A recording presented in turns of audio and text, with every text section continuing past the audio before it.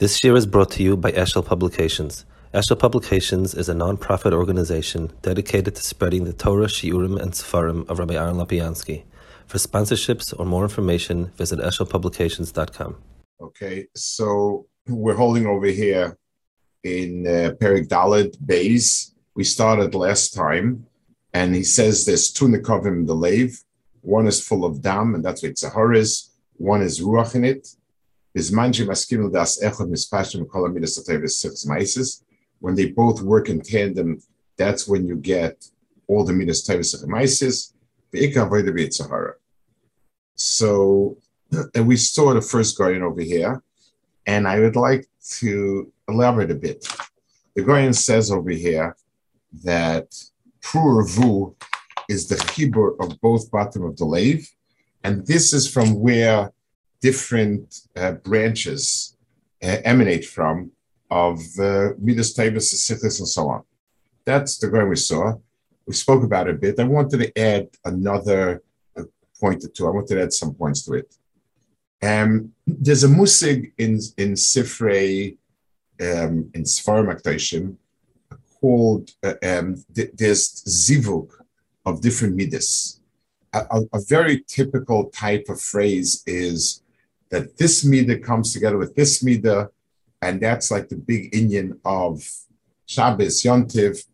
A lot of the talk centers around different pairings of midas called zivuk. I want to explain why that is, what that is, and so on. One of the old-time questions about HaKadosh Baruch Hu being one is how, from a world that's one, can we have so many different manifestations? From mina echad yetzel echad, that's assumed to be an axiom. So how from one can, so l'mashal, when you have one unit, and so if you have a block of cheese, the only thing that can come out of it is more cheese. You can slice it differently, you can cut bigger pieces, smaller pieces, but it's cheese. It's going to be cheese. There's nothing else you can do with it. The minute I have two different items, I can pair it in different combinations, different ways, and I get a lot, I get a range of possibilities. Now, let's say the balachayim that reproduce asexually will always have the same genes, coming out again and again, and usually that tends to create a problem. There are different bacterias, even who they don't reproduce sexually, but every so often a few get together, they pool the genes, so to speak, they mix them together. You can't have something new, something else come from a parent where there's only one parent. So when you have a system of one thing producing something else, it'll always be bidmusa. When you have two items, then there's an incredible range of possibilities, because I can be like this in this way, I can be like this in this way, and so on and so forth. So pairing together two midos is what produces the different differences. That's how that works. Like HaKadosh Baruch Hu himself, so that the Maral speaks in different places. That's not the question we're dealing with here. We're dealing with the question of, in this world, pairing together two things to bring about something else is absolutely necessary. Let's go back to what he's talking about, Avodas Hashem, where the chibur of the two together produce a different offspring. And let's understand what we're talking about. HaKadosh Baruch Hu is one, and his emes is one, and his Torah is one, and that's all there is. So there is no room in mitzad Torah shabai, there is room, obviously, different halachas and different so on. But at the end of the day, mitzad the Torah, there is no room for variations. The variation starts as follows. People live in this world. This world has a lot of different challenges, and every person brings out the echad of Hashem in a different circumstance. So the person who faces crushing poverty and he still manages to find a few minutes to daven is bringing out the nekuda of HaKadosh Baruch Hu in one way. The person is overwhelmed with ashiras, and he needs to recognize that no, HaKadosh Baruch Hu is the one who sent it. It's not just me. And even though the person is Reish Rubai Asuk in his business, it's all HaKadosh Baruch Hu is doing. You get the Kvoid Shemaim you get is a cross, or it's a multiplication between the Chelek Ruchni and the Chelek Gashmi. And therefore, the two together is where you get the different variations, the different manifestations of Kvoid Shemaim. That's where you get the pruvu. The only real ribu in this world is not many types of Gashmias, but they're all Gashmias. It doesn't make anything.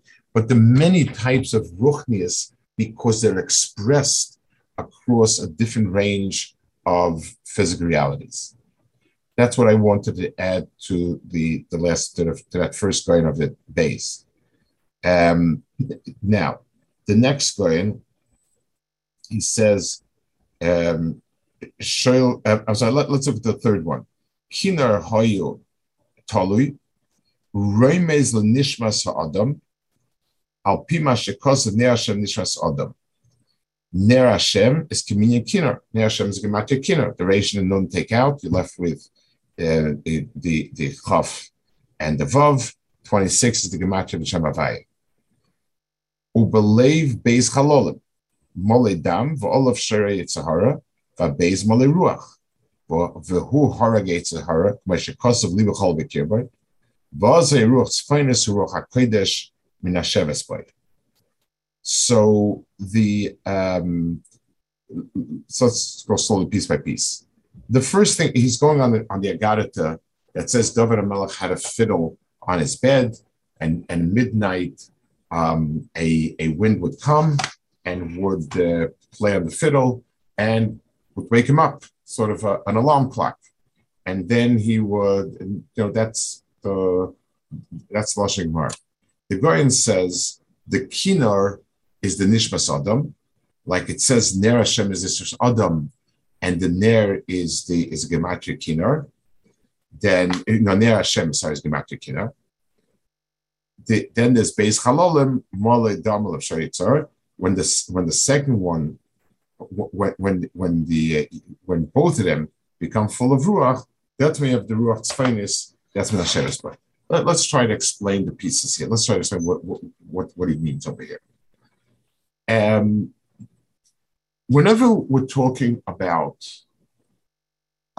something awakening something in a person, so the awakening happens because something in what's being said resonates with me. When I talk to somebody who I'm trying to be machzelamutav, to help in some way, whatever it is, I could be saying the wisest, most profound things. It's not going to get anywhere. And it's not as if me against him, and if I have the better arguments, then I win. That might work in a courtroom. It does not work in a person. Unless the words the person says resonate with something inside me, it's just not going to happen. It's true in the physical world. We have the concept of resonance. So, for instance, if I'm playing an instrument, objects in the room that have the same physical properties in terms of, you know, whatever the natural vibration rate is, if it has that same property, it will it will sing along. It will play along, because it resonates with the primary source of the sound, and this item is similar enough so that it resonates the same frequency. That is resonance in a physical world. Resonance in a human nature is when things that a person says sit well on me. And let's give a simple example. A child who grows up in a very frum environment, and he gets and certain ideas and words have a certain profound meaning for him. Even if in later years he's drifted, he's done other things, and so on and so forth, his heart will resonate when you use the same language, the same ideas, unless the person consciously rejected it. But if not, and sometimes you say to yourself, it doesn't make any sense, like this person rejected it.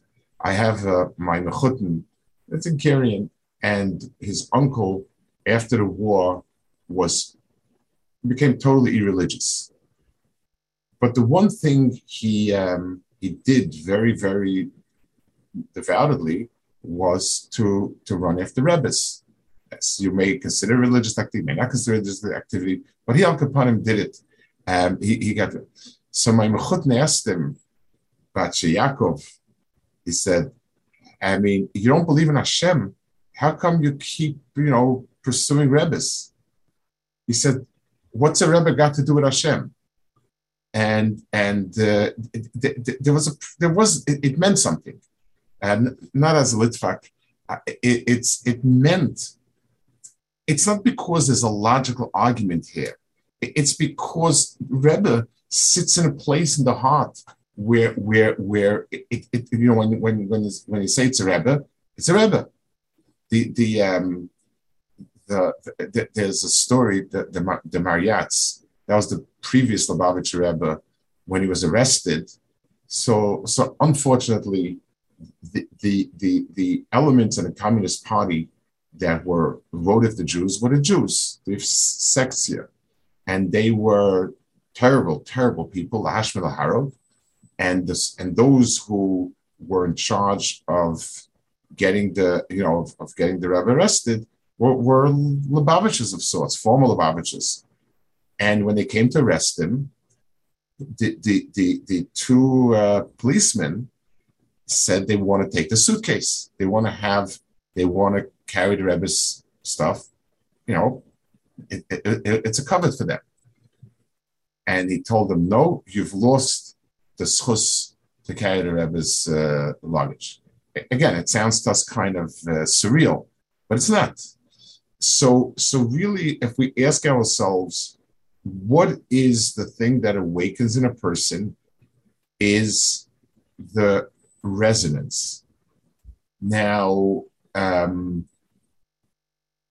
there is one way, if I take something that has the right frequency, but let's say it's submerged in water, or it's encrusted with dirt, or something like that, it will cease to resonate. There's no place for the air to vibrate. So a person's heart, Ner Hashem Nishmas Adam, is Gematria Kinar. Ner Hashem is Gematria Kinar. So the Nishmas Adam, the ruach that a person has in himself, that is a Kinar. It sings. It says something. It emits a wake-up call. The reason why our hearts don't resonate is because our hearts are full, and again, we'll use the metaphor that's used in Chazal, with blood, and therefore it's not resonating. So when a person is busy pursuing his taiva, nothing will resonate with him. His heart is full with taiva, so nothing's resonating. When the person's, if and when the person's heart clears out, then the person is now ready.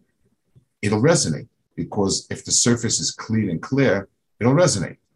It's one of the reasons why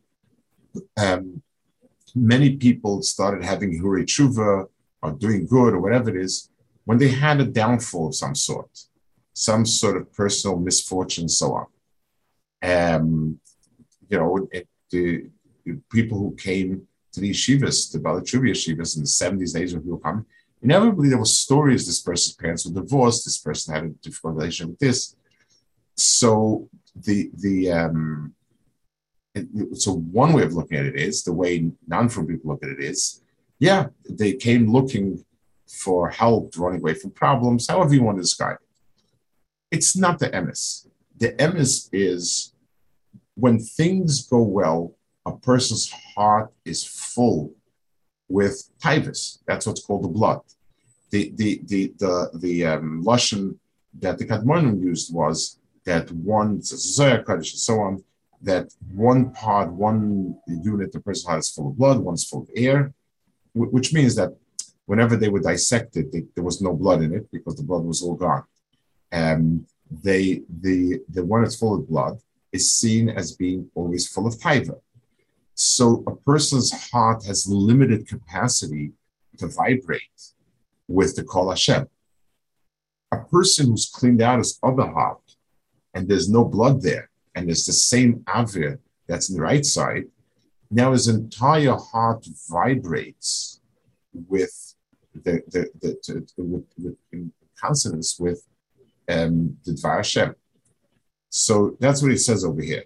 The Kinor Hayatol David al Mitasai is talking about the neshama, his own neshama. His neshama, because David HaMelech had said he killed his Yitzhahara, and he said Libi Chal B'Kirbai, that he had succeeded in eliminating his taivas as what filled up his heart. Then so his heart was open, and now the kinars could resonate. V'azay Ruach's finest, he says, Hu Ruach HaKodesh Min HaSheves Boi. So Ruach HaKodesh is very interesting cross between, the Rambam explains that, Ruach HaKodesh as follows. A person has Seichel and Das, that's innate to a person. And a person, it's me, that's me. Then, let's go to the other extreme. Nevuah is a message from HaKadosh Baruch Hu, a text from HaKadosh Baruch Hu. This is what you shall do. It's clear HaKadosh Baruch Hu, and I'm just receiving the text. Ruach HaKodesh is first, and the Rambam explains. The Rambam goes through what you need to become a Navi, and a person has to learn, study, understand, purify himself, all of that. At some point, he gets Ruach HaKodesh, which means, the Rambam says, he begins to understand with a level of understanding that he recognizes is not himself. There's no way this myself, my mind has been expanded to understand more, better, and deeper. So I still understand it through my mind, but what's happened is much bigger beyond my mind. Nevuah is a clear message from outside. So that's Nevuah. But Ruach HaKodesh, going back to Ruach HaKodesh, what we want to talk about, is that I hear it as inside me, but I know it's coming from somewhere else. That's exactly the resonance we're talking about. There's nobody in my house who knows how to play the fiddle. If the fiddle started playing, it's because somewhere those sounds are being played and it's echoing those sounds. So when a person is tahor, that b'meila becomes like that. I want to add a point a little bit finer. So people speak a lot that a person should listen to the inner voice in yourself, and you Hashem talks to everybody and listening to your voice. That's your soul talking to, on and on and on and on. A lot of it's a popular refrain of some sort. And unfortunately, it leads people to really sometimes not good places. Um, you know, hearing voices is obviously not always good. B, a lot of times we tell ourselves what we want to hear. A person is full of ritzonos, taivos, negios. So inevitably, if I listen to my voice inside, it's me. That's all it is. And that's why it's a terrible, terrible idea. So yes, sometimes you have to, but you have to be very wary of why. When we talk about a very big tzaddik who has Ruach HaKodesh, so the Huji part of it, I have no idea. In modesty, I claim not to possess Ruach HaKodesh, and therefore I won't share any personal experience with you. But what does it mean when a gadol has Ruach HaKodesh? What are we talking about? First and foremost, it means that his heart is pure. And therefore, whatever sounds he picks up, whatever he says, is because it resonates with his Hashem. If he's a person who's kol kulei kodesh, and all he wants is to do what HaKadosh Baruch Hu wants, and so on, then his instinctive feelings will be in concert with that. And that's why, and that's the mile of that Ruach HaKodesh. So if people picture Ruach HaKodesh as a HaKadosh Baruch Hu coming down, kind of a mini nevuah, just less dramatic. That's not exactly not what it is. It's like the Goyen says over here, that the person has cleaned out his heart. His heart now has the appropriate resonance to Hashem, and b'meila, whatever he feels, the stirrings, that's going to be, what Hashem wants. I once said, I've said it over a few times, someone told me many years ago, I was in Bachos, I remember where I heard it, because it was like the day before I got married, I was standing in Moshe, it was Moshe, and Shleima, he came by and he started talking to me, and he told me this part. It says by David HaMelech, when he cut off the knaf of Shaul, it says Vayach Leiv David, his heart skipped a beat, and he didn't feel right about it, and he desisted, and he backed off. He didn't cut more.